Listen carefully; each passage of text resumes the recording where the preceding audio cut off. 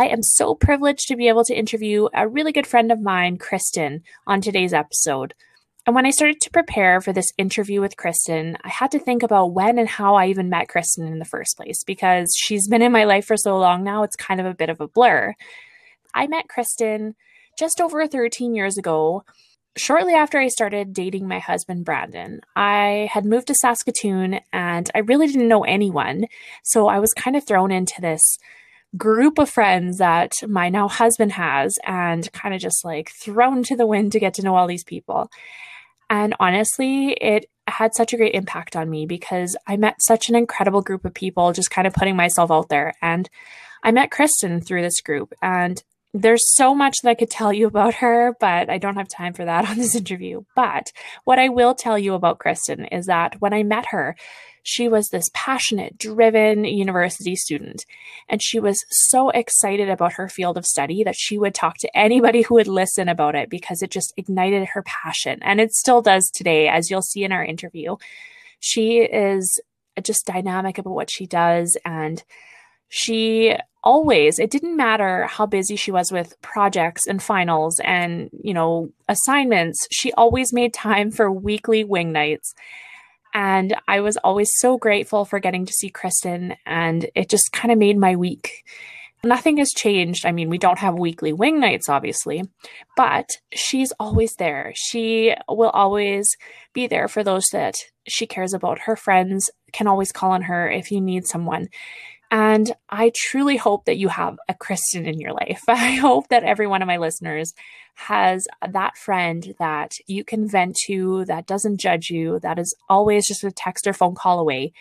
And Kristen has been that at numerous points in my life. So I'm very grateful for her. You will get to know her through our interview today. And you're going to see that not only is she passionate about what she does for work, her career is incredible. Her husband is also very busy in his career. And between the two of them, they're, juggling these demanding careers. And they have three incredible but very busy boys. And her house is a circus.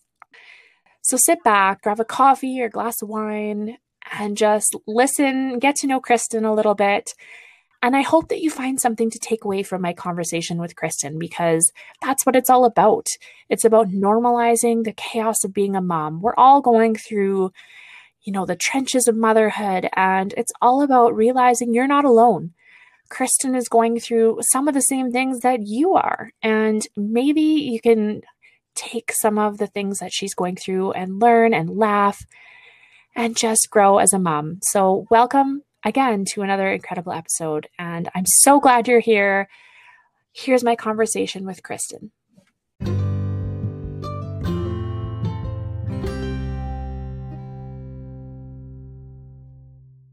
So I am so excited to have Kristen joining me today on Joy in Your Circus. Welcome to the podcast, Kristen.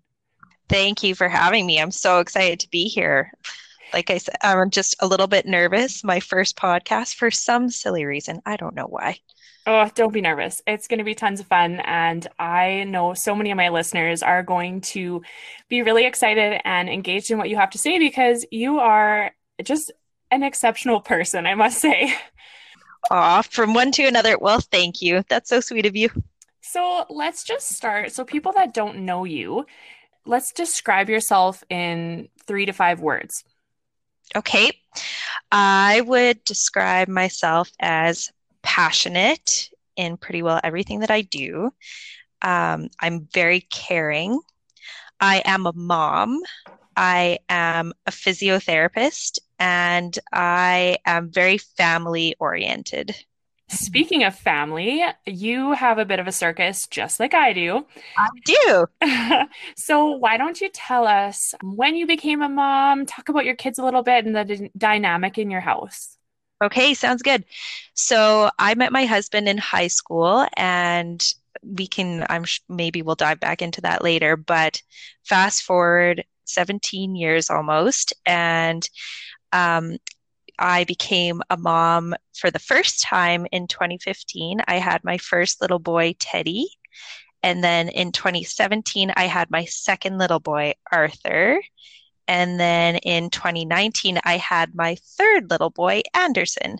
And so both of us are working full time, except for I do 4 days a week. So the dynamic is exciting and action packed and loud The all the volume. time. The volume is just incredible. It's loving, and there are so many requests for kid shows in my household all the time, but it is awesome. I wouldn't have it any other way. So, why don't you tell us maybe something that's unique about each of the boys? Okay, so Teddy is my oldest. He's 5 years old, and he is my little boy. He is detail oriented and he likes to know everything about everything before he makes a decision. He's really happy doing whatever it is he's doing and he doesn't want to change to the next thing. He's pretty funny that way, but he is so sweet and so caring. I guess that's more than one thing. Arthur is my second son, my middle child, and right now he's 3 years old and really in the three-nager stage and really middle childing it up quite The a bit these best. yeah. But he is so caring and he's awesome. And something unique about him, he's a really big go-getter and he loves to help me bake and cook in the kitchen all the time. Oh, I love that. Yeah, he's so cute. And Anderson is my youngest. He is 1 year and just about 5 months now. And he's got a lot to say. And he is just on the move. He's motoring, he's talking. Something unique about him is that he is extremely independent. He just wants to do his own thing all the time. He likes the snuggles too, but yeah, if we're outside, he's just put me down, I'm running. You can't carry me, just let me go. Well, and He's very that's interesting for the third child. I think that that's a really good quality that they he has some independence because by that point you're so busy that that little bit of independence can sometimes be fantastic. Yeah, totally. When one's going one direction, the other's going the other direction. He's going in his own direction, but he's fine to do that. He's not like, Mom, chase me in this direction. So it's nice, actually. Well, and you know what? With it being your third, you're a little, I think you're probably a little bit more okay with that than like you're like, yeah, it's fine, whatever. You go do your, you do you.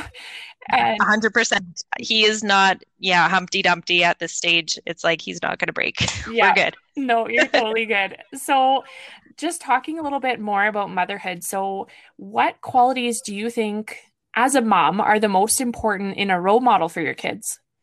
I think that some qualities that would be important as a role model would be, well, especially with my kids being at the stage that they are now, I think that somebody showing them what responsibility and accountability are is really important. Yeah. Instead of just like, oh, I'm gonna thrash my little brother and then run the other direction. It's like, no, you have to stop and make sure that he's okay. You have to be responsible for whatever happened, make sure that everybody's okay, and then, apologies and whatnot. So I think those are important. Trustworthiness is really important. Doing what you say you're going to do, not lying, following through. That's really important. I think that some other qualities in a role model that I would look for would be communication, talking about what it is that you're trying to accomplish, or just talking it out with anybody that you're trying to do anything with it. And then on that note, also teamwork is important as well for a quality in a role model. And then again, like having passion for what you're doing, trying to find the thing that makes you you and the thing that makes you tick. I think that's important as well to see in a role model, especially if it's something good in nature. For sure. Well, and I think too, like you have to have lots of those people present in your kids' lives that, they have to go along with your beliefs and what you want for your kids. So it's so important that you guys have laid out the things that are important to you for your kids.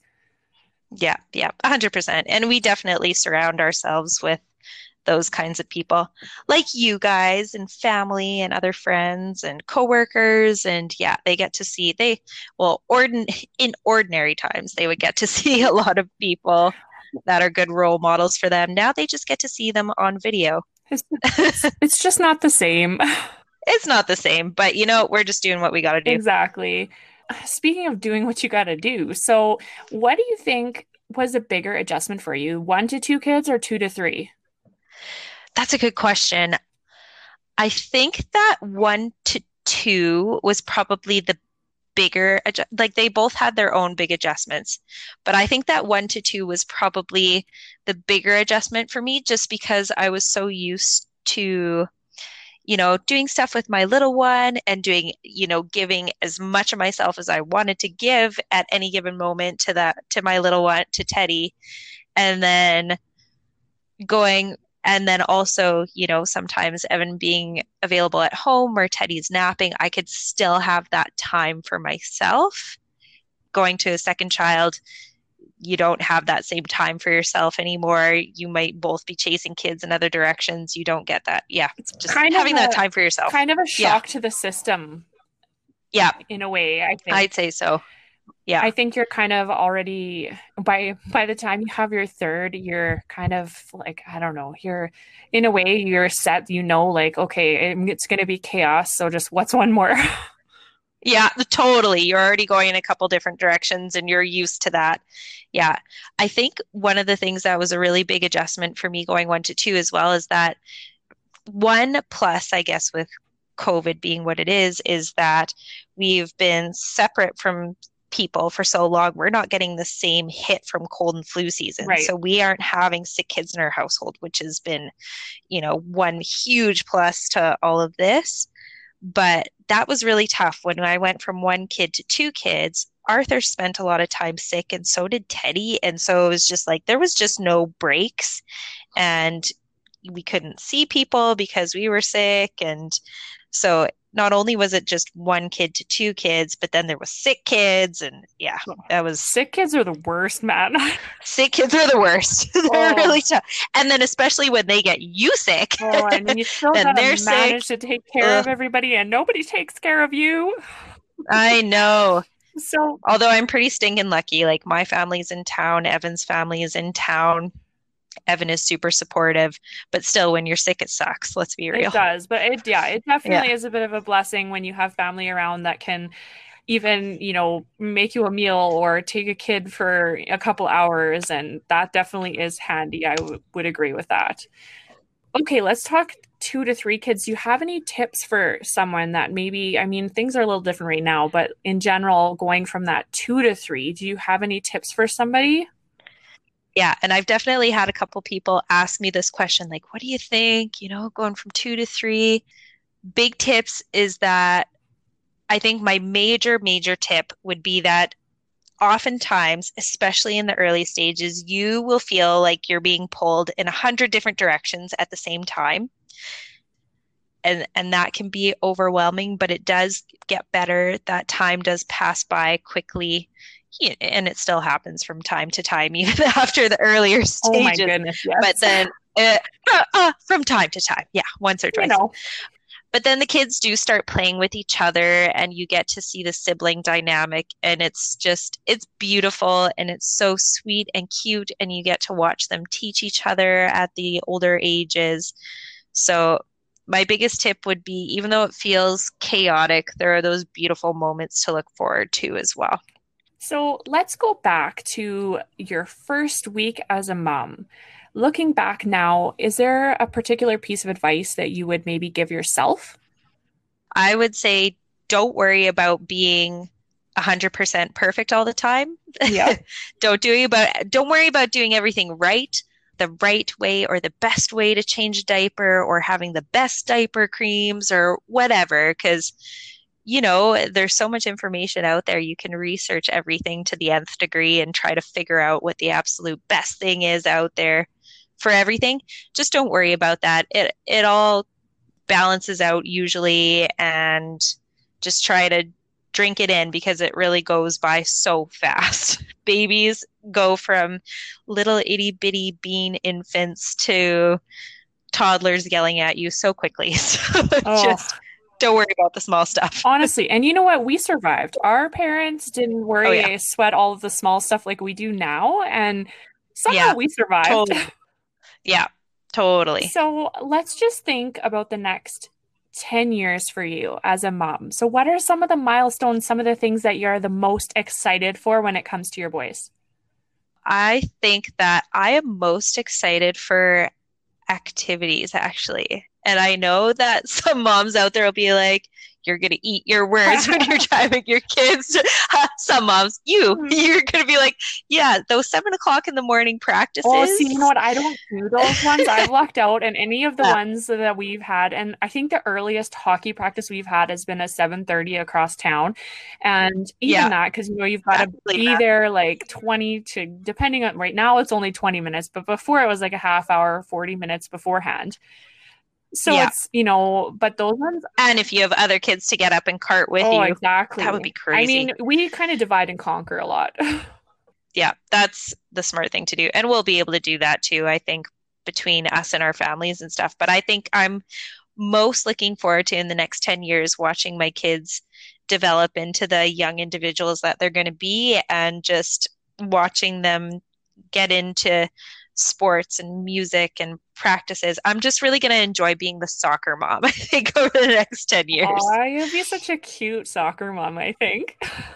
I think so. I already have the Oh, minivan. you're Like, totally set. I don't have the van yet. I'm like not there yet. What do you think? Are there maybe stages that you're kind of dreading in a way as a mom? Like when you think ahead, are there certain things that you're like, no. yeah, and I worry about it maybe a little bit more than I need to be at this stage, but I watch the kids getting older and I'm dreading the big, if any of them get bullied by somebody in school. I'm dreading helping them navigate through those social dynamics, and I'm dreading what in the world are we going to do with our kids and social media? Yeah. That's some, that's something that I'm dreading figuring out for them. Like I find it can be a lot. I don't partake in all of the social media. Like I do Instagram and Facebook mostly. I have Twitter and Snapchat, but I don't really engage in those too much. But yeah, the next technical thing that the kids will be into and just their access to social media and just navigating the social aspects of that and how much information they get from that, helping them figure all that out. I'm dreading Well, that, and who I knows what think. that's going to look like, right? Because, it Totally. changes so quickly by the time, 5 years from now, 3 years from now, who knows, right? Oh yeah, who knows what's going to be going on? Oh. Totally. Yeah. So for me, there's always certain things that I said I was never, ever in a million years going to do as a mom. And you kind of like, you say you would never do this, but you like under your breath, kind of like, I'm never going to do that. Nope, nope, nope. But then now you find yourself, you find yourself doing certain things. Like, do you have any of those? Yeah. Letting my kids watch way too much TV, for Yeah. sure. That is a big one for me. I remember, okay, this was so silly of me. I remember being somewhere and I was hanging out with a friend of mine who was a mom, and I remember their kids watching TV and just being glued to it.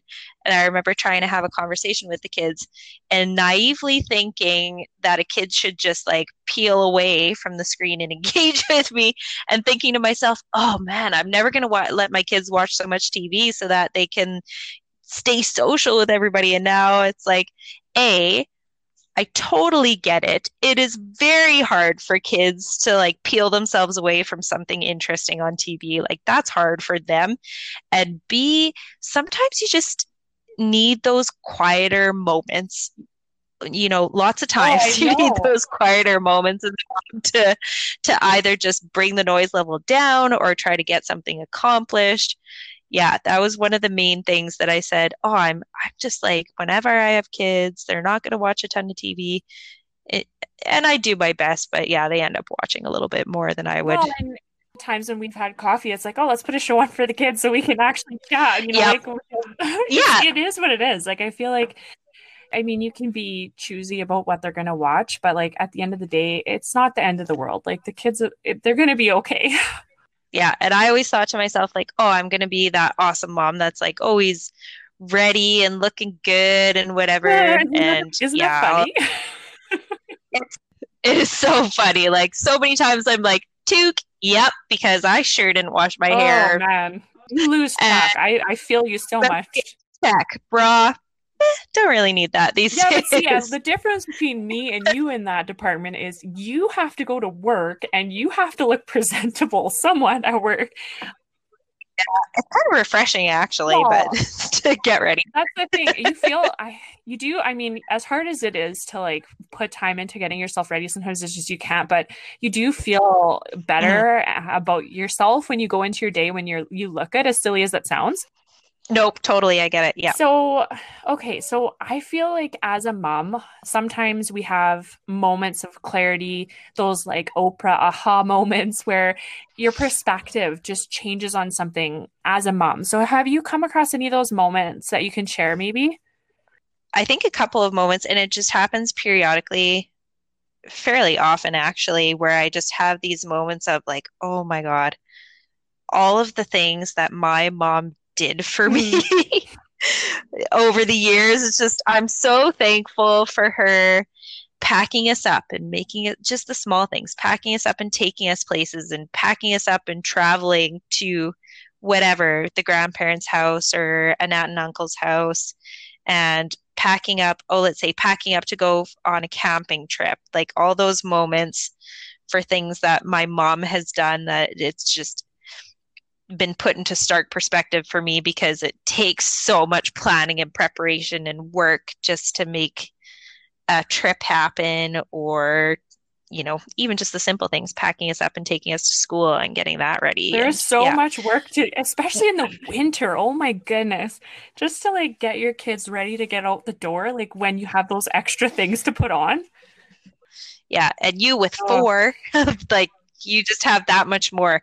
And like each kid, that is one thing though. It's not really, you would think as one kid gets older, it would take a little bit less time. They're a little bit more independent. And I'm sure that time will come. And Teddy's 5 and he's in kindergarten. And sometimes he can get himself ready, but usually it's still the battle of like, put on your ski pants, put on your ski pants, put on your yep. ski pants. Yeah. I Yeah. think that's like around the like between 6 to 7 mark, just so you know the end is coming. I think that's where you're looking forward to with the ski pants. Yeah. Yeah. I think so. But even just like me asking them to do something, them listening to it, and then them doing it and not getting Oh, distracted it's along all the about the way. follow through there. Yeah, definitely. I'm looking forward to that. That's going to happen It someday, will. It right? will. Right? Believe you me. Like Jackson is, oh man. So Jackson's going on 9 and that kid, I don't, he does everything for himself. He's out the door like in 2 minutes with ski pants, two commits. And that Yeah. part of me is like, oh, that's so helpful. I think one day I'm gonna look back. They always say, oh, you look back and miss this. Certain things I will not miss, but I maybe will miss like being needed in certain ways, I think. Oh, definitely. Do you have certain aspects of motherhood that you're like, that definitely sparks joy for me? Yeah. I think that right now, it's a lot of the simple things. Right now, with Anderson is our third baby, and in all likelihood, he is our last. And it brings me a lot of joy. So I'm still nursing Good, actually, good for just a you. little I'm bit. really proud. I'm really proud of you. Yeah. I could not nurse that long, and I think it's incredible when anyone is able to. So that's awesome. Yeah, I count myself really lucky, and actually, I am totally going to say thank you to medication because without my Dom Perignon, without It Dom sounds so Perignon, fancy when you it say. wouldn't be possible. I know, right? Dom Perignon, without my daily champagne Oh, 3 times a day. No, without that, I wouldn't be able to because yeah, he went through a period of time that he was losing weight, and then I didn't have enough milk, and then I was able to start domperidone, which was actually really nice when it came to going back to work because usually in going back to work after kids, the milk drops off and you're not able to keep up, but with the medication I have been able to. And so it's the simple joy of being able to have those bonding moments where he's nursing and he's still interested in it, like more than the other two. I think he's not as easily pulled away from it, which is really nice because usually they get distracted, especially at this age. And they're running around. So it's been the simple moments. It definitely sparks joy for me just to have those special cuddling, bonding moments with each of my kids. So Anderson nursing him, baking with Arthur, and him cuddling up and telling me some crazy off the wall story because he's got such an imagination. And same thing with Teddy, those little moments of just sitting with him and building Lego and or just watching him develop as a little artist. His little stick figures are getting pretty impressive Oh, see, now. it's the So little things. just it's all the little things for me that definitely brings me joy as a And mom, and I think for sure. too, with all the craziness of COVID, it's kind of because we've been forced to slow down, you're almost recognizing some of those things a little bit more. I think it's Hmm. just bringing kind of to light a lot of things that we almost just kind of sped past or took for granted. And now, when you were forced to just sit and you had nothing else to do, you paid more attention to those Yeah. things. Instead of just always being busy packing the kids up to take them places, just, yeah, having that time to slow down and smell the Yeah. roses, so to speak, and watching each of them develop in turn. It's been nice because, yeah, I get to spend a little bit more individual time with each of So, them. how have you found, speaking of COVID, how have you found with Teddy? Has he kind of been, have you seen any like effect from like the social differences and things that are going on him being your oldest? Have you felt anything with him? Actually, it was really funny. We were just hanging out in the house, and the kids were running around and playing in the basement, and they had built this pile. They had brought a couple of different mattresses and kid mattresses and um, uh, couch cushions and piled them up, and they were just running and jumping onto them and acting totally crazy. And I posted it on our family group chat, and my father-in-law says, "Oh, that looks like a lot of cabin fever to me." And I said, "Oh, yeah, Oh actually it man. is." So I think that Teddy has had a fair bit of cabin fever. There's a lot of wrestling and just physical, you know, trying to get that energy exertion going that he's been doing a lot of. The kids wrestle. Oh my gosh, they wrestle so Oh, much. It's crazy that way. So I've been seeing him wrestle quite a bit. I've been seeing him turning to, trying to boss Arthur around a little bit and telling him what to do and turning into a little bit of that first child mm. parent at You times, know, I think, you know what? towards That Arthur. doesn't stop. Arthur, do this. One, Just two. so you know, we have that conversation every single day with my son. Like, and he's going to be 9, so brace yourself. Oh yeah. I know it's gonna go on and on. So yeah, I don't know if that's a social difference, but what I do notice is that he asks a lot if he can have Oh, his friends over and see his cousins. And when we tell him no, he's sad and I I wish COVID never happened. I wish COVID never existed. Is Santa gonna oh, get COVID? Like all this, he's very concerned about it and he wish it never existed because he misses seeing his yeah. friends a lot. But thankfully, we did, so he's in kindergarten and we did choose to let him go to school, and he just eats that up, that social interaction. He just loves that. And they go to daycare as well. So in that way, he's been able to keep a little bit of normalcy and some social interaction with Kids are other so, kids. it's interesting because, yeah, like we here have heard a lot of the same things that you mentioned in our house. And I Yeah. just think, like, yeah, we had a lot of the, like, oh, I wish COVID wasn't here and I can't wait till COVID's gone and Yeah. this is stupid. And, you don't realize how much of a toll it takes on kids when they hear us talk about it too. Like, oh, they pick up on so Oh, many yeah. things, like when you're talking about it with your Yeah. spouse and they, hear things. And yeah, I was talking about the vaccine and stuff. And oh, are we getting needles? Like, I don't want a needle. I don't like needles. And like, it spiraled, Oh, right? yeah. Like, it's just something that I'm curious to see how it's going to play out long term and what kinds of effects it's going to have on like social development of kids like down the road, if it's going to take like a 6 months for them to kind of like learn to be close to kids again, like stuff like that. Like I wonder, like it's just weird. I know it is weird, but one thing that's been so interesting is we've been able to watch the Yeah. resiliency of the kids too.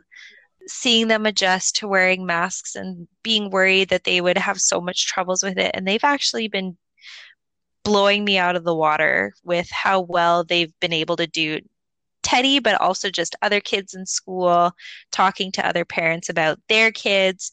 They're blown away by how much grit their kids have shown with COVID and just like, oh yeah, whatever, we wear masks, whatever, it's fine, keep on going on our Well, day. And Brandon goes to the gym, and when they brought in wearing a mask for your entire workout or whatever, he was like, oh, I'm not doing yeah, cardio anymore. I can't wear a mask to do cardio. Scarlett has 2.5 hour sessions at the gym, and she wears a mask the entire time when she does gymnastics. And yeah, Jackson's wearing a mask on the rink now playing hockey. And so it's and they're like, okay, like, I guess if that's what we have to do, so versus an adult that's like, I'm not doing that. yeah, yeah, Like, I'm not doing exactly. cardio, no treadmill for me, I'll just lift weights. Like, it's just the difference, right? In my situation, COVID has it has its moments in my marriage where, you feel like it's bringing you closer, spending time together. And there are days when you just want to kill your spouse because you're too close. So Yeah. just let's talk about you and your husband. So first off, let's talk about, so you mentioned how you kind of met. So let's talk about your love story a little bit more. Yeah, so Evan and I are actually high school sweethearts. We met at Holy Cross High School where we went to school, and Brandon was in our grade too. So that's how all of us got introduced to each other was high school. But yeah, Evan and I started dating in this would have been 2003. So we were in grade 11.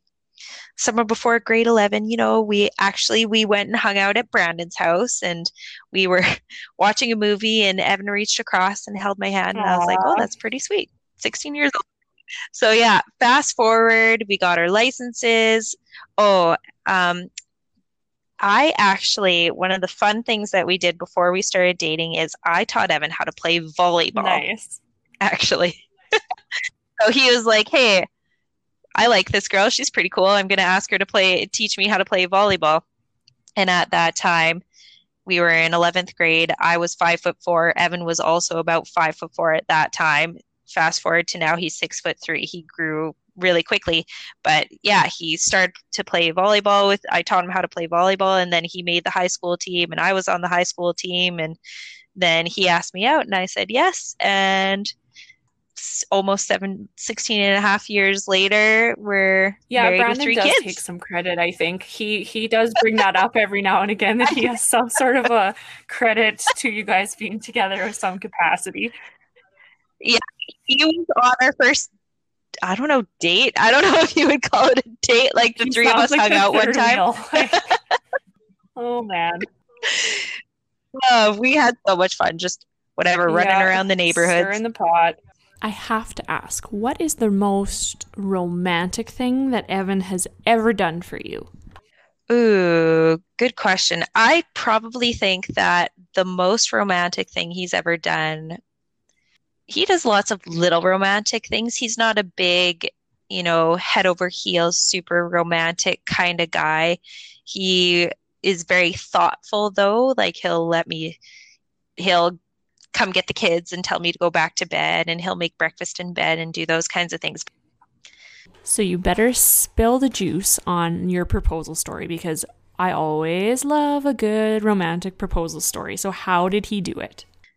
We just went out to Cranberry Flats and he had it was really funny. He had a backpack packed with a bottle of wine and a bottle of champagne and a bunch of stuff set out for a picnic. And I'm kind of like a go get it kind of girl. Like, give me something to carry, like give me something to do. And he would not let me carry anything, which I kind of had my sneaking suspicion of what was going to happen during that trip to Cranberry Flats, but he wouldn't let me carry anything. So he's like schlepping this giant backpack and a bunch of stuff, and he planned it out and proposed to me at this certain spot at Cranberry Flat. Aw, what a sweetheart. That's a great story. I love proposal stories. They melt my heart. And it isn't always those grand gestures that we love the most. Sometimes it's those simple, thoughtful things like helping with the kids in the morning so that you can sleep in, or making you breakfast. Those simple things can really make a difference in your day. Yeah, just those little day-to-day things like always giving me hugs and kisses. Okay, enough of the mushy romance. Let's chat about pet peeves because I love a good pet peeve as much as the next person. So, what is something that Evan does that just absolutely gets under your skin? I'm sure there is one or two. There's a couple of little ones for sure, as there is with anybody, I think. But I think that my biggest pet peeve would be if I'm trying to have a conversation with him or I'm trying to ask him a question and he is totally within hearing proximity of me. I know he's heard me. There are no other distracting noises, nothing, but he'll just like continue to walk away or walk downstairs or whatever. And so I'll often go underneath my breath, like, yep, good talk, or something along those lines. That I think Yeah, is my biggest no, pet peeve I know for sure. exactly what you're talking Yeah. about.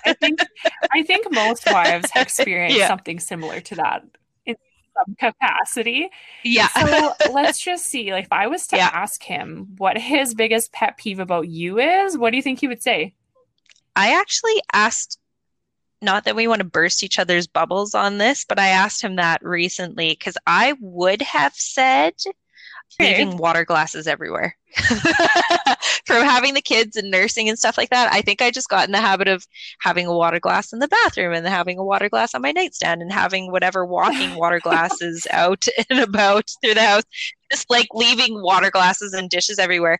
And I asked him, I was like, "That's for sure a pet peeve of yours." And he's like, "Actually, no, it doesn't really bother me. I just pick it up and I put it away." And I'm like, "Okay, that's pretty awesome. Like, I guess that's great." So I would say then that his biggest pet peeve about me would be if I ask him if he's sure about something.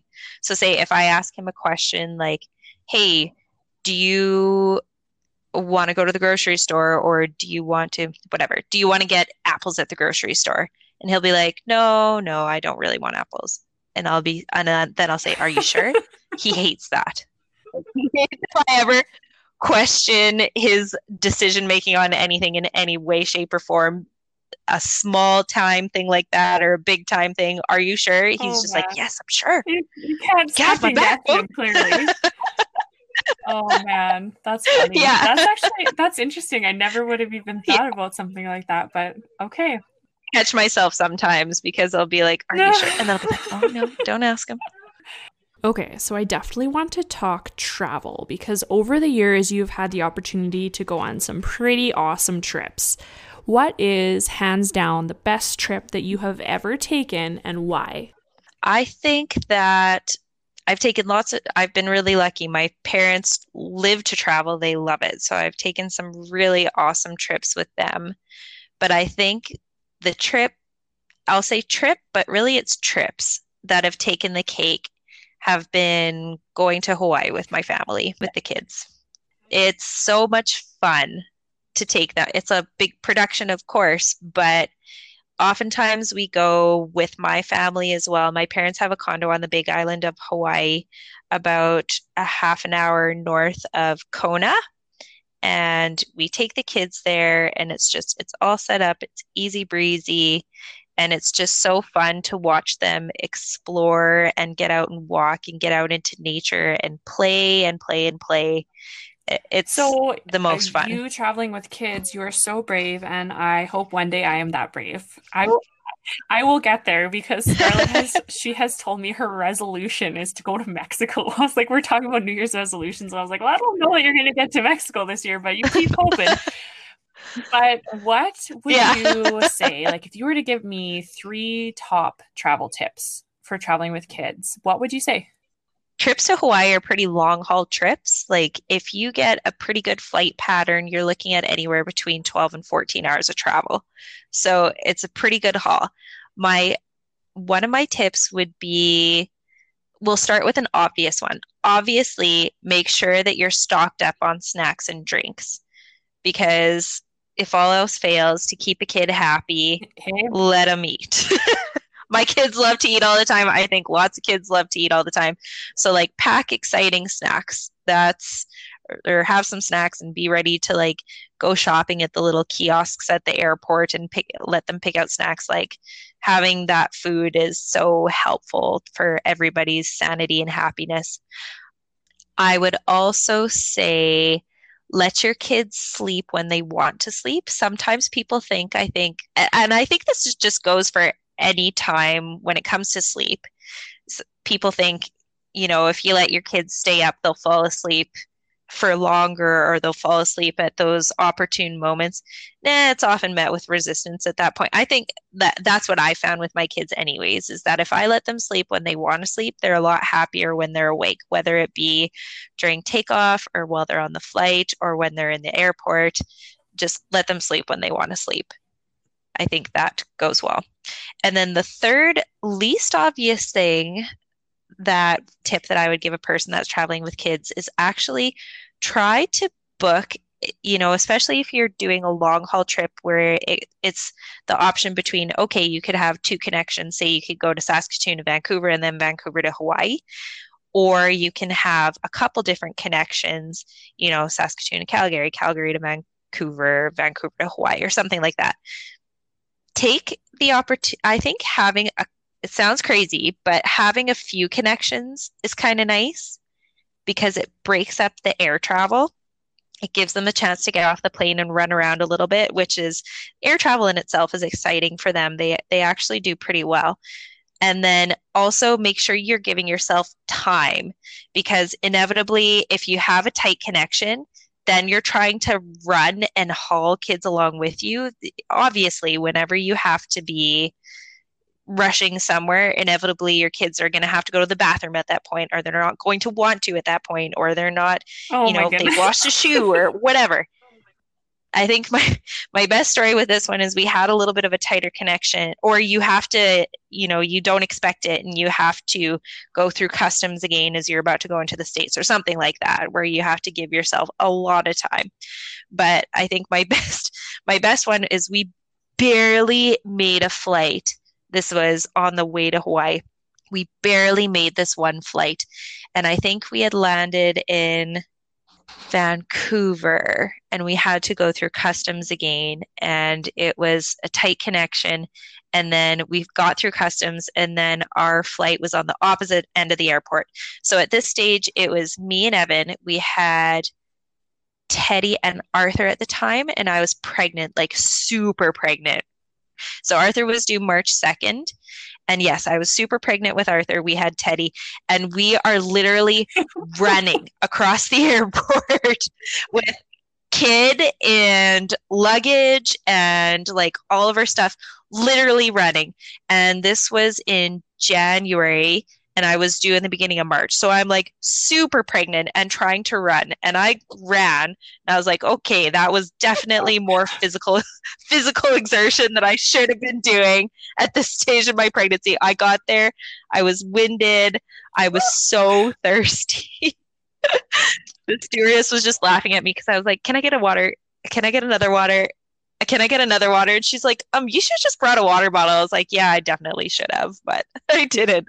So yeah, leave some time between your connections and give yourself the time for connections. The travel, it's fun to get there, of course, as soon as you possibly can, but giving yourself the grace of time during your travel is, I think, by far and away my number and one here I am most just important visualizing tip. you running through the airport from that story. Just like beet red, super pregnant, like a little bit sore after I'm that just for visualizing sure. all of the passerbyers just like shaking their heads. Yeah, like picture Home Alone, the scene where they're just like trucking all the kids and all their stuff through the airport, running top speed. Come on, kids, let's go! Like it was totally that. And go ahead, leave me sacrifice behind. me, make the plane. Leave me behind. I'll make it eventually. Man. And he did. He booked it.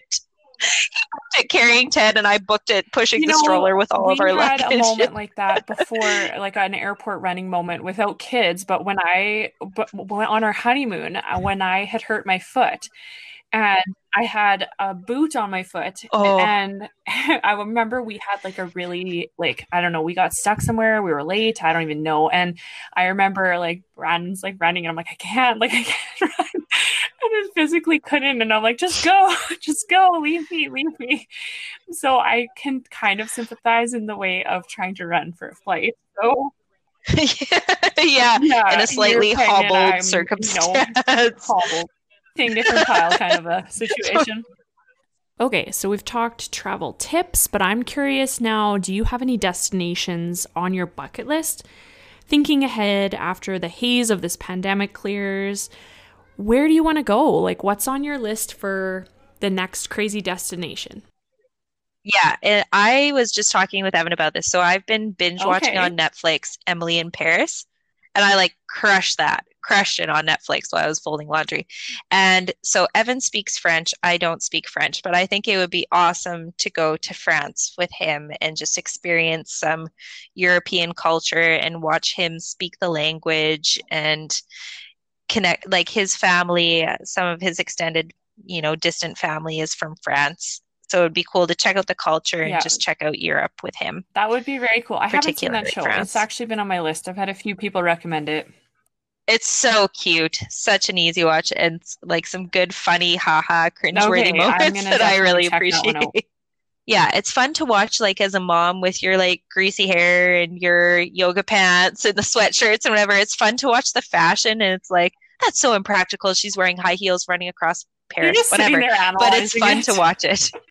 From the time I met you, you have been so passionate about physiotherapy. And when I met you, it was just kind of one of those things that really excited you, and you were in university, and any chance you got to chat about it, you were all game. So you just Yeah. returned to work in August, right? Okay, so your third maternity leave, Yep. let's chat about how has your return to work been? It has been all of my return to work from maternity leaves have been from the professional aspect have been so awesome. I've got totally rose-colored glasses on and I'm just like gung ho, ready to use my brain again, ready to help people again, excited to get back to work, I think, and just, yeah, excited to dive back in with that. From the motherhood and life balance side of things, though, particularly with this third maternity leave, it's been tricky, like trying to find that balance. And with COVID, Evan, my husband, is a pharmacist, and he has been busting his butt at work basically since the beginning of this. And so he's been around a little bit more as of late because things have kind of hit their groove in terms of COVID and in terms of preparation and not so many changes professionally and stuff like that from what's been going on with the pandemic. So he's been around a little bit more, but particularly when I was getting back to work, he hadn't taken holidays since, the middle of my maternity leave. And it was a big adjustment going back to work with the three little ones, taking them to daycare, still nursing, working on having the energy to like nurse, get the three kids up, get them ready, take them to daycare, go work, bring them home. Often Evan's working nights. So then getting all three of them fed supper when they're all hangry, because that definitely happens as soon as you get home from work at that like 5 o'clock witching hour. It's like, okay, get the Yeah. kids food now because it's never quick enough in their eyes.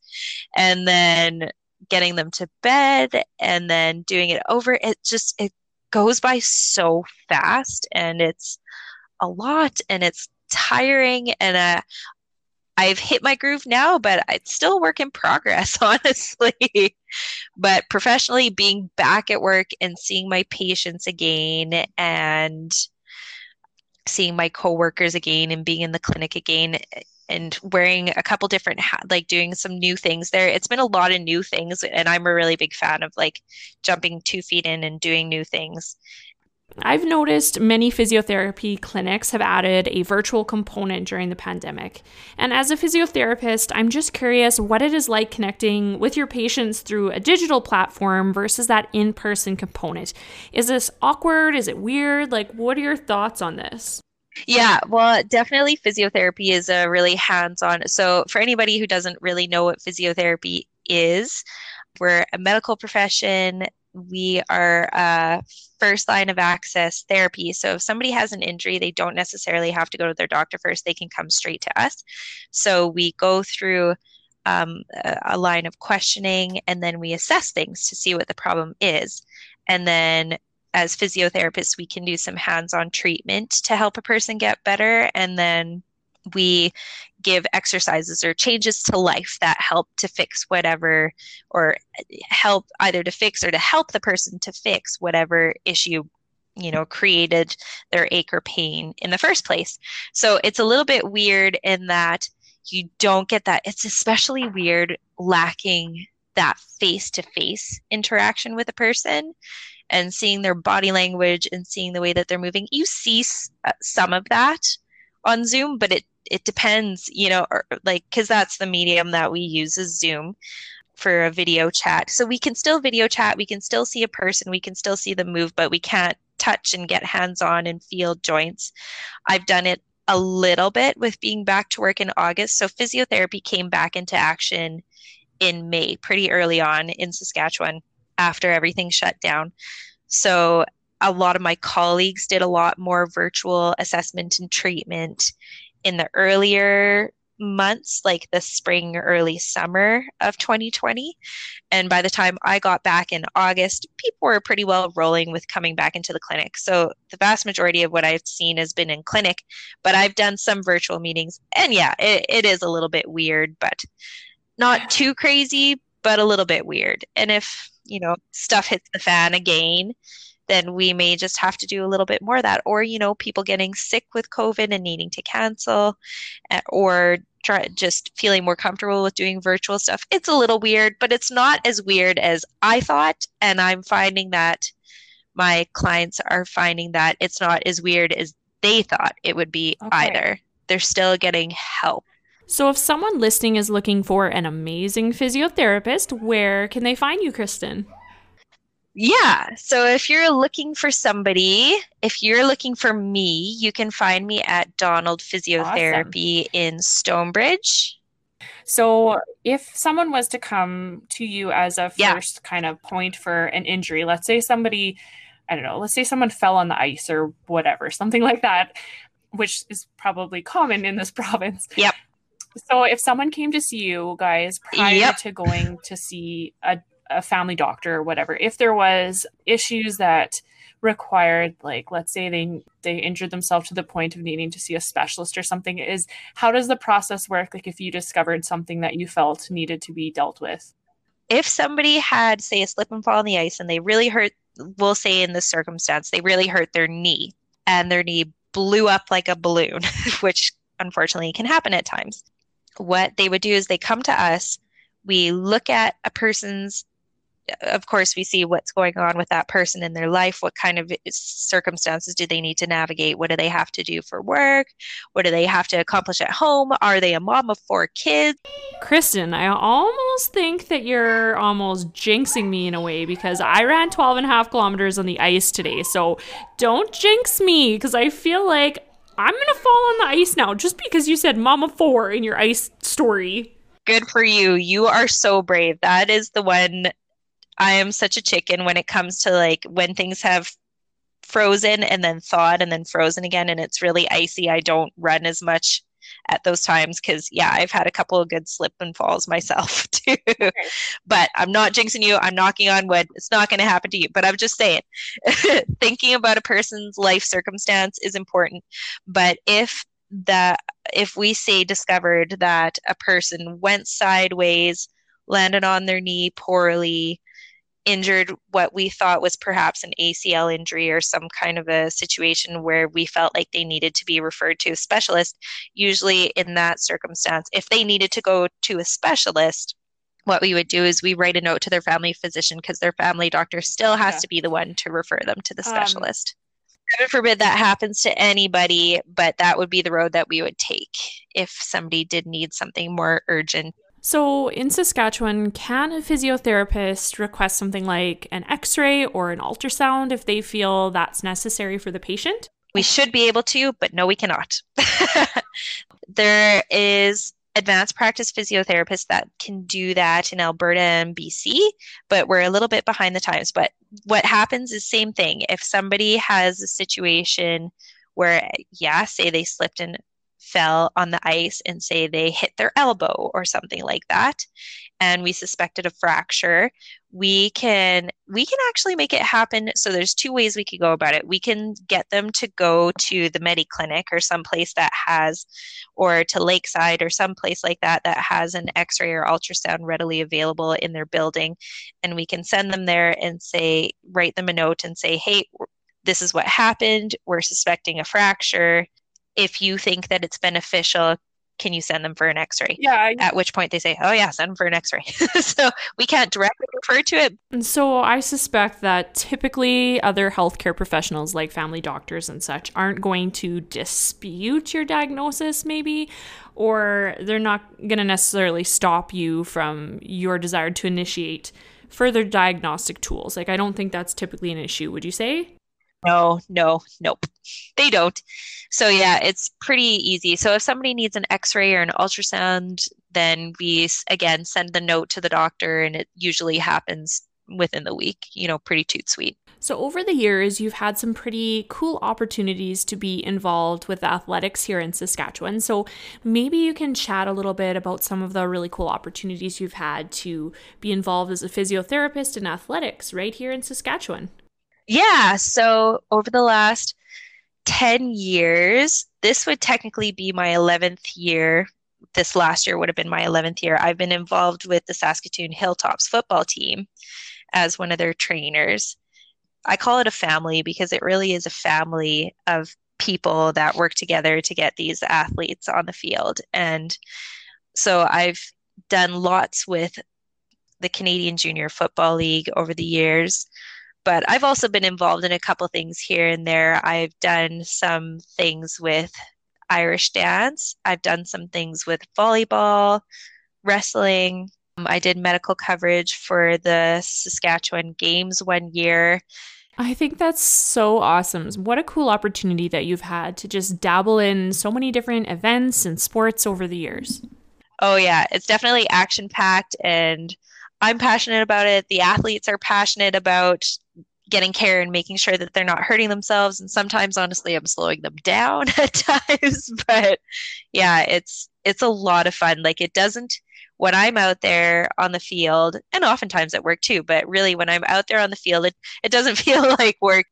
So I'm curious what initially sparked your interest in physiotherapy. Was there something that just like was a light bulb moment, or what exactly drew you to the field?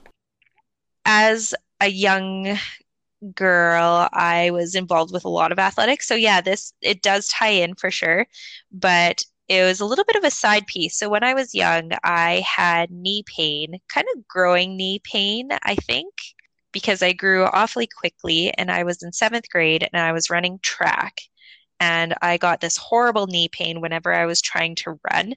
And at that point, my mom took me to physiotherapy, and it only took a couple of treatments. It wasn't much, but I remember the conversations, and I remember being given the exercises, and I remember the difference that it made for me.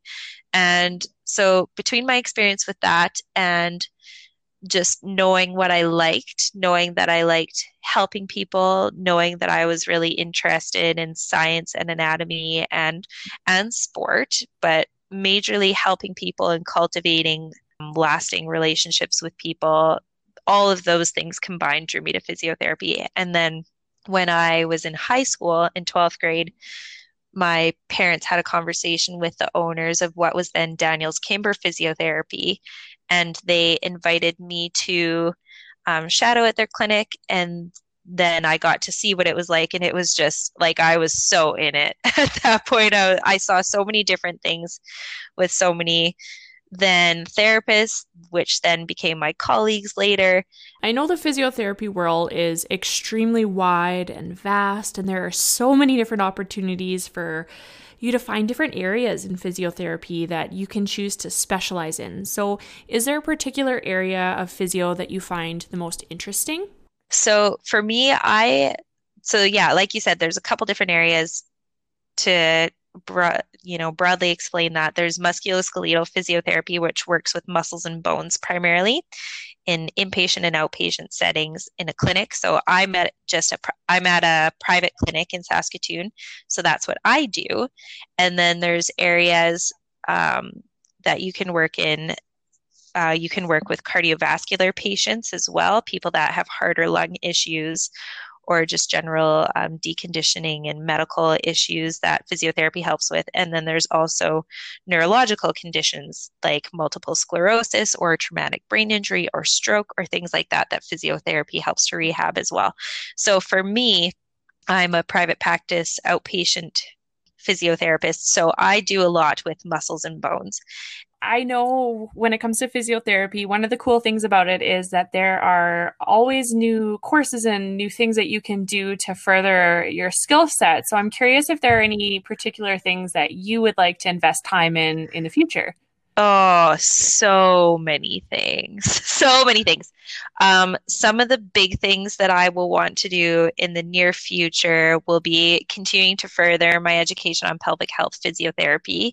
There's lots of different areas that you can delve into more specifically. So I'd like to delve into complex and persistent pain when it comes to pelvic health physiotherapy, just because we have so many nerves and so many things going on with our pelvic floors that I'd really like to dive into that quite a bit. I would also like to see what I can do to help male patients a little bit more when it comes to pelvic health physiotherapy. That was part, and we'll probably dive into this later, but to make it short, that was part of the reason why I became a pelvic health physiotherapist was when I was working with a male client.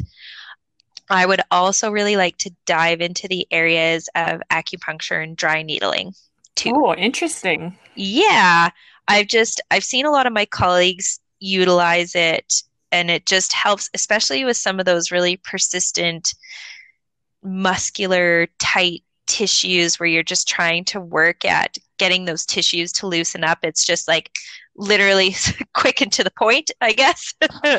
Bad one, dad jokes. But it's a quick and to the point way of getting things to release, and also just that nervous system modification. Then our nerves do an awful lot in our body. They sense pain, they tell our muscles to contract. They also can determine our response to pain if we're really hyperactive to the pain or if we're less sensitized to the pain. They do a lot. So there's a lot of nervous system modification that comes along with the dry needling and the acupuncture as well. Those are probably my more immediate things, but I have a list, Sabrina. So many Oh, different things I want to do. that's really exciting though, because then Yeah, you're not stuck ending up in a rut of the same information and the same things. You can expand what you do, and where that's pretty cool though. it's super cool. And the other cool thing on the note of expanding what I do as well is I do some teaching with the School of Physiotherapy as well. Oh, nice. And yeah, that's a lot of fun actually. Definitely switches it up. I really enjoy teaching students and having my own students, and they keep me on my toes. I keep them on their toes, and it's cool to see things through. It's like seeing things through kids' eyes sometimes. Yep. Seeing what you're doing through somebody else's eyes, and it can be really enlightening and inspiring and motivating, and it's really cool. That is pretty neat. Look at Yeah, you just like doing it all. I love it, man. Uh, It's great. Well, let's chat about pelvic floor a little bit because over the last, like, I don't even know, 10 years, I've kind of noticed a significant increase in awareness and like just talk about women's pelvic floor physiotherapy. That's a mouthful. Holy man. Um, but I've noticed it a lot more just in general, like hearing things about it. Women are talking about it more. Like, let's chat about that a little bit. It is so good. And I've kind of got to watch that evolve because touching back on what we talked about earlier, so when I was at Daniels Kimber Physiotherapy, I shadowed there. And then as soon as I started university, I began working there as an administrator. And two of the physiotherapists that I worked with for years were pelvic floor physiotherapists at Daniels Kimber at the time. And so I got to see how people would come to them, just a couple of people, but they were pretty well known. There was only a few physiotherapists that really treated pelvic floor issues at that time.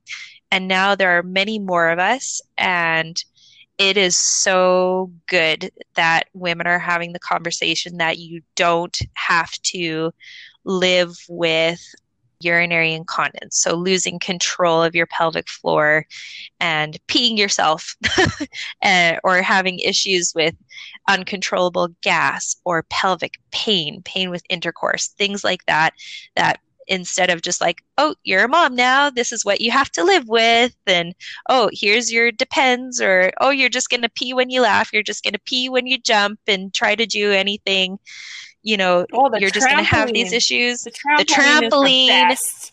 Yeah. Oh, yeah.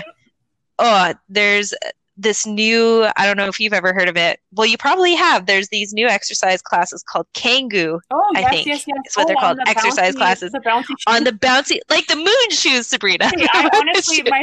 my first thought when I saw those was I was like, and personally for me, I went through a year of physiotherapy to deal with this issue, but my Yep. first thought, like my head was like, I can't take that class. Like there is no way that I would ever be able to take that class. Like I would just be peeing myself. And I talked to a couple ladies that take the class, and they're like, yeah, we just wear pads. And I was like, really? Like that's fun. Like Yeah, and people do. They're just like, we just wear pads, and they're just reserved to the fact that they're just going to have to compensate for these issues for the rest of their lives. Yay for always, and yay for oh, all. Depends, that, but now not so yay for them, because now people are starting to realize that they don't just have to live with these issues. There are things that they can do, and it makes a big difference for so many people. And yeah, it's wonderful. Even just urinary frequency, the people that have to go to the bathroom every 5 seconds, it seems like people, some people would wake up at night 5, 6, 7, 8 times to go to the bathroom just because that's what their bodies and their bladders are accustomed to, and their sleep would be interrupted and they'd always be exhausted. And the difference that it can make, and quickly actually, in some circumstances, that you can train your bladder and you can relax the pelvic floor muscles and you can teach yourself breathing strategies to manage pressure. There's so many things that you can do to help yourself, and it's just life-changing. It sounds a little preachy, but as a mom of 3 kids, I got to have 2 pregnancies and 2 deliveries as not being a pelvic health therapist and receiving pelvic health therapy myself, and then becoming a pelvic health therapist and then delivering that care, helping people with those things. It's just, I'm pretty passionate about it, in case you couldn't tell. no, you don't say. No, You don't say. Yeah. but it is so important, and I actually, you would be proud. I booked an appointment to go and have an assessment done because I'm going to go back and do pelvic health again. I did through the hospital. I did physiotherapy after I had my second. I did, and it was helpful. It really was. And now after having the fourth baby, so just from I can say like a normal human, not a physiotherapist perspective, I'm like the things that a baby does to your body. Like I don't know, I'm not a science person. I'm just a regular human being, and I'm like, I can't believe, like, you think about the damage that could do to a woman. So for me, I'm like, you know what? I should invest time. I should go make sure everything's okay. I should deal with these things because apparently my doctor informs me that I have a prolapse. So I'm like, you know what? Let's figure this out. Yeah. It's a good thing to figure out, that's for sure. And there are things that you can do and things that you wouldn't have ever thought of addressing. Like, for instance, one of the biggest things that a person with prolapse, and hands up for me as well, because I also have prolapse too, but some of the things that you wouldn't think of doing, like watching your breath strategies and learning to not hold your pelvic floor in tension, because we've always been taught, especially if we participated in some athletics at some point in our lives, we've always been taught to hold that abdominal tension, that punch tension, keep strong abs, strong core, strong, strong, strong, and hold that tension there, letting go of your breath and letting go of your pelvic floor, because your pelvic floor is part of your core actually and helps it to function. Just letting go of your belly actually and letting go of your breath, it makes a massive difference to how your body responds to its own pressures, and it makes you perform better, and it prevents issues with prolapse down the line and things like that. There's so many things. We could chat for days, Well, girl. and okay, so I've recently seen a lot more things about women going to talk about this when they're pregnant. So, which I Hmm. didn't even really think about. So, like, what are some of the things that someone who is currently pregnant might need to talk about or can address before they even deliver? So, great question. So, when a mom is pregnant, their core is, speaking of the pelvic floor being part of the core, their core is changing, clearly. I mean, that's kind of Where self-explanatory. Yep. it's self-explanatory, where our abdomens are expanding. And not only that, but we have hormones circulating in our system that, for instance, relaxin is one of the big hormones that we end up talking about. It's circulating in our system, making our ligaments have more movement to them so that our bodies can adjust to these changes because we're about to have a baby. And so we end up talking to moms as a pelvic health therapist. We end up teaching them how to breathe, teaching them to relax their pelvic floors at times, contract their pelvic floors at times, build some strength to the area, but most often we end up focusing in on the relaxation side of things because the pelvic floor is trying to hold and trying to compensate for the changes in the core very often. And so we're teaching things how to relax and then how to regain control because sometimes moms, this is even before they've had the baby. And let me point out, this is super important. So, pelvic floor considerations or pelvic floor issues happen for people who have never been pregnant as well. People who are athletes or young adults or dudes as well. Like we all have pelvic floors, but specifically when it comes to pregnant mamas, we end up looking at relaxation of the pelvic floor, teaching them how to contract and relax it so that they can keep control of their pelvic floors, get it ready for delivery, trying to relax during delivery, and then teaching them what they can do to recover it in those early stages after you've had a baby as well. And then also, we help with just teaching and helping to keep strength in the other parts of the body as well, because everything is connected. So, teaching how to keep strength in the hips and the back, and still the core require can still does a job as well of stabilizing your spine, giving you some core exercises that a person can do during pregnancy, and hip strengthening and back strengthening and stretches as well. There's so many things. If someone is listening right now and they are interested in maybe getting a pelvic floor assessment done, is that something that they can come and talk to you about? 100%, you Okay. betcha. So, yeah, if somebody's interested in booking an assessment, they are welcome to give me a call at the clinic and we can chat about their particular circumstance. They're welcome to call into the clinic and just say, you know what, I think I have something going on with my pelvic floor. I'll just book an assessment with Kristen. Come on over. We actually have a couple of pelvic health therapists that are at our clinic. So it's myself, Michelle Donald, who's one of the owners of the clinic. Lisa LePage is also at the clinic, who's been practicing pelvic health for many years. She's super experienced, like a wealth of knowledge. And then also Lindsay, as well as another physiotherapist that's coming back to the clinic from her maternity leave. I think she'll be coming back sometime in March. So we've got a couple of us Oh, in that's there. awesome. I love that it's being Mhm. more talked about. And I think the more women that get involved, the better we will all be because it's going to be something that's less taboo to talk about and people will just be more open to chatting. Yeah, big time. Like I can just say what a difference it makes in so many people's lives, either if they're pregnant, if they just had a baby, or if they had a baby 40 years ago. I've worked with those women as well, and it makes a big difference to be able to help them to control their pelvic floors so that they're not leaking and that they're not having troubles with, oh, say, tailbone pressure, having troubles with sitting, going to the bathroom a lot, painful sex. That's something that people don't like to talk about, that's for sure, but it takes a toll on you and your mental health and your relationships. If you're having difficulties with sex and it's uncomfortable, that's something that we make a difference with for people as well. Not comfortable to talk about, but it's, yeah, it's a huge difference maker in quality of life And for people don't people. have to suffer in silence with things like that. It's, you guys are open to talk about these things, and to you, it's just like another day at work. Like you're not phased by Yeah. it. No, there's no filter. And it's uncomfortable for people to talk about, but you can ask me anything.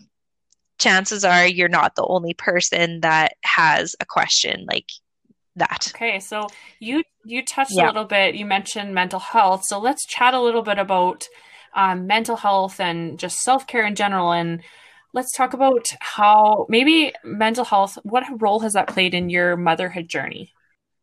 Yeah. So it's touched on my motherhood journey in a couple different ways. For me personally, I wasn't diagnosed with any postpartum depression or postpartum anxiety, but I know that I had those things playing a role in not so much my pregnancies, but in my postpartum stages. I felt like there are a lot of things to be worried about as a mom, and I took that to the nth degree at times, And for I sure. think, you know what, that's common. Yeah. That's definitely not, you're not Yeah. alone in that. So many moms do. Yeah, no, definitely. And there were stages where I think I probably could have sought some counsel and it would have helped me.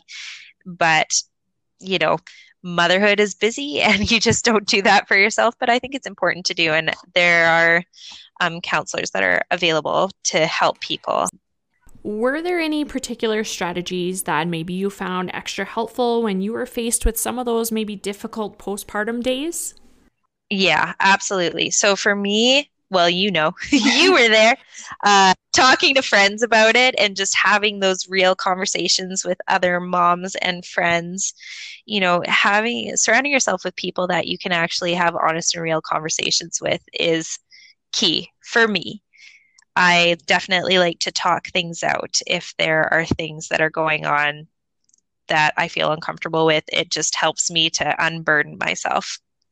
Surrounding myself with good friends like you and my mom and some other good friends and just talking to my husband about it, that's major. And another huge, huge one for me with managing my mental health and balancing that is exercise whenever I can, even when I don't feel like it, because I'm a physiotherapist. I end up talking about exercise with people a lot. And still, there are times when I don't feel like doing it either, Yeah. you know? But I know that if I get outside for a walk or a run or a bike ride, or even if I just get my kids outside, getting some fresh air, getting some physical activity, some physical exertion, doing some weights, doing some yoga, there are some really excellent YouTube yogas out there that anybody can take advantage of for free, which is nice to just like take a few moments and breathe and move. That was really helpful for me as well. So in that way, I was able to manage things decently, I would say. So exercise could kind of fall into self-care. Are there any specific things when it comes Oh yeah. to self-care? Like how does that look to you? For me, yeah, it's exercise is a big one for me for when it comes to self-care. Like sometimes I'll take a bubble bath and sometimes I'll read a book and those things are really nice, but for me the big one on the daily is exercise for sure. That's my biggest self-care. That feels the most efficient in you know biggest bang for my buck and what I can do with my time to make myself just feel a lot more It does. It rejuvenated. really does. It sounds like, it wouldn't make a huge difference, but your mood improves, I find, significantly when you are active. It compared to days when I do nothing. Big time. And it helps you accomplish something. Sometimes my husband was saying he read an article about how in the military they have people start off with small things that you can accomplish. So they have people start off with making their beds. That's one small accomplishment that you can have in your day.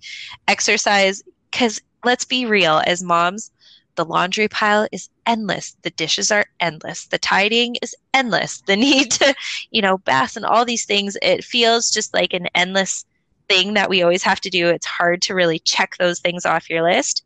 But if you get in a little bit of exercise, check mark, you've accomplished something, and then you have a little bit of a sense of accomplishment, where otherwise sometimes it's hard to feel like you can accomplish anything.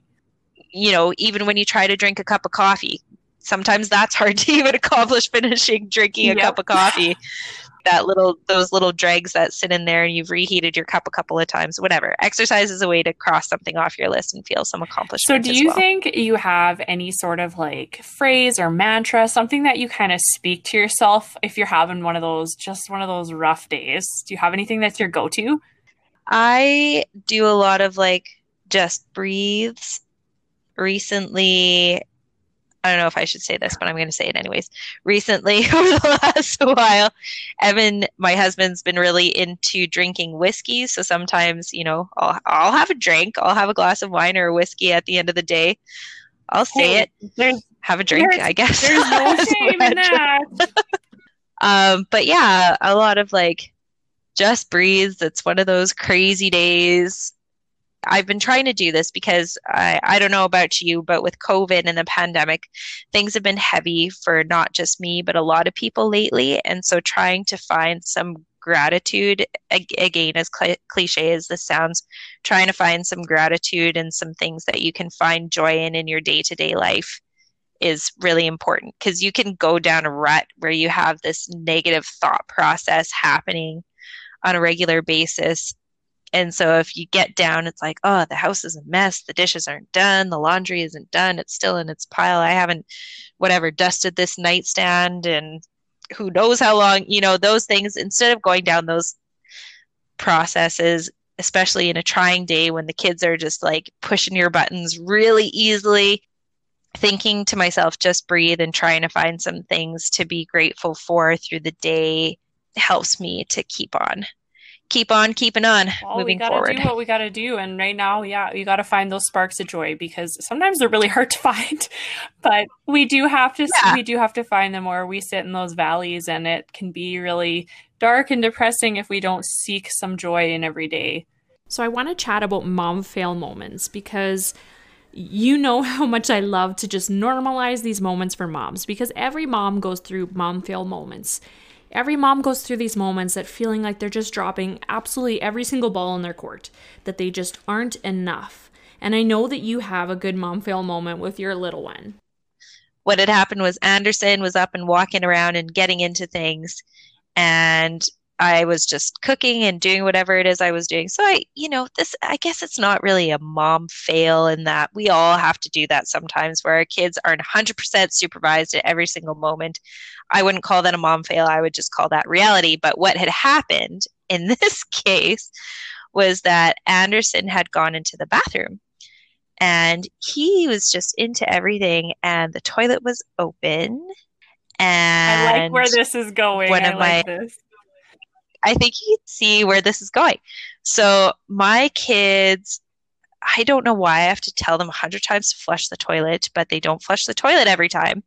And Anderson I'm like sitting there and or cooking dinner. And I'm like, oh, it's too quiet. It's too quiet. That moment when it's just way too quiet. So I go looking for him, and what's happened is he's too fists into the toilet. There's poop in there. He's like 2 fists into the poop. He's like rubbing it on the toilet. It's on the ground. It's on his face. He's put some in his mouth. Like it's like, oh, really, yeah, really nasty. So I'm like washing this kid's mouth out and cleaning all this poop up, and it's just like, yeah, mom fail for somehow allowing my child to eat poop. Oh my goodness. Disgusting. So bad. But, stuff happens, it does. Right? It really, really does. Oh, man. That's good. But we all have moments like that, though. Yeah. Oh, yeah. We definitely do. And I love to share them, because you know what? It makes people feel less alone in their chaos and their fails, because we are all in the thick of it. Yeah, big time. It's so nice to have a community of moms that you can just keep it real with. Like, So, yeah. keeping it real, I drink a lot of coffee. I also drink a lot of wine. So maybe Mhm. you could just pick one. Which one do you drink more of, and how much on average a day? You're supposed to make me feel better about myself. Okay. Coffee Yeah. versus wine. This is what we're doing. I drink more coffee. Just keeping it real. I drink more coffee. Sometimes I will have a glass of wine at the end of the day or a glass of whiskey just because I don't. So Evan got into this, and I'm like, well, this tastes disgusting, but I'm gonna look really Oh cool my like they God. do in No. Suits or Vampire Diaries or whatever. Insert cool show where they're sitting, blowing off steam, drinking their scotch or their whiskey or their bourbon or whatever. But I drink more coffee. I drink 1 to 2 cups a day, which I don't feel is that bad. And then I try to drink a lot of water and stuff like that. But yeah, sometimes I'll have a glass of wine or whiskey or keeping it real today. Like I definitely had Bailey's in all 3 of my cups of coffee. Well, I mean, you're currently on holidays, so you can enjoy your coffee and Bailey's, Mama. So I'm curious, do you have a place in your house for a mommy timeout? Days when things are just too much to handle and you just need to kind of recharge and catch your breath. If I need a mommy timeout, I'll just like try to silently sneak away. I can't go to the bathroom or anything like that because my kids just know it and they'll just follow me there and come and hammer on the door. That doesn't work. I'll usually like sneak out into the garage and just sit there, or I'll sneak downstairs to the basement and just like hide in one of our bedrooms down there. Sometimes you just need those few moments to yourself just to catch your breath, and that's all you need just to recharge. Just like check, they're safe. Okay, I'll just go sit in the Yeah, garage mommy for a needs few a minutes timeout. Mommy needs a here. break. Yeah, I mean, you've heard mine. yeah. Sometimes I buckle them into the car and get them ready to go, and then I just wait in the house for a little longer. Oh yeah, I definitely have done that too. Absolutely. That's Well, a keeper. That's a good one because they they're are. I'm like, I know contained. nothing's, they're going to be fine. They're buckled in, or there's been times where I'm like, I need a coffee. I just need, I want to treat myself. So I'll put on a movie just where we have nowhere to go. We just go, I Oh, put on a movie in the car and then we go and I get drive through and I'm like, no, I'm fine. I feel good about this. oh, those are the best, actually. Yeah, if you just buckle them up there. Yeah, our minivan that we picked up in the springtime here has the DVD player in it, and yeah, it's just delightful. Turn on a show and just drive a Yeah, little no bit. shame in it, I tell you. Yeah, during those particularly tough times, that's always as long you just get them in there. Doesn't matter what shape they're in. They're in a warm vehicle, so it's like Yeah, shoes sometimes there's optional, been times where coats some of my optional. kids don't have pants on. Nope.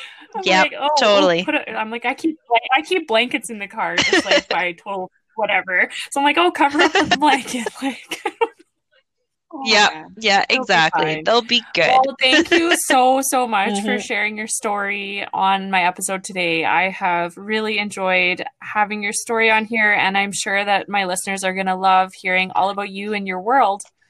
Yeah, I hope so. I hope that sharing a little bit of my motherhood journey gives somebody else some comfort and gives somebody else some information about some physio. And I love listening to these podcasts and listening to other people's because I'm just like sitting there like, yeah, Oh, I I love totally it. hear you on that. Well, thank It's you so nice. much. And I'm Yeah. going to share when we post this episode, I'm going to be sharing how you can get in touch with Kristen to book appointments if you're looking for a physiotherapist, because I can highly recommend Kristen. And well, anyone at the office there is great.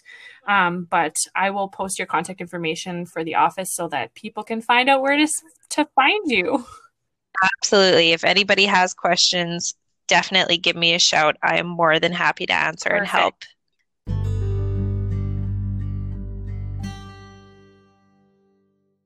Well, I just want to say a special thank you to Kristen for taking the time to record that with me, because even though I have known Kristen for see here, I'm recording this ending to this episode and real life is going on around me right now.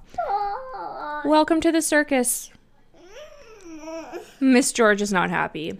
So this just goes to show you guys, this is a podcast for moms. And if you are a mom who is worried about your chaos appearing in the recording, this is a real life podcast. We're all moms. We all have chaos.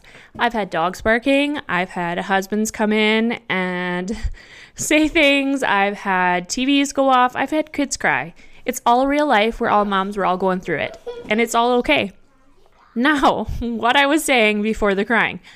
So Kristen recorded with me and I'm so grateful for it. I'm grateful for every mom that takes the time to record with me because I know that we're all busy and I'm so grateful for it. And I'm grateful for you for listening every time I put it on an episode. So thank you so much to everyone. Also, next week we have a brand new episode feature, which I'm super pumped about. We have... Yogurt, please. Oh, now she wants yogurt. Like I said, it's real life, folks. We have a panel style episode and it's going to feature, the first one is going to feature 3 guest mamas and we're talking juicy, controversial, hot topics. It's a ton of fun. You're not going to want to miss it. So that'll air on Friday. As per the rest of my episodes for season 2, every Friday we're going to be dropping an episode. So thanks again and make sure you find some of those sparks of joy in your chaos like I'm about to do. Now back to the circus.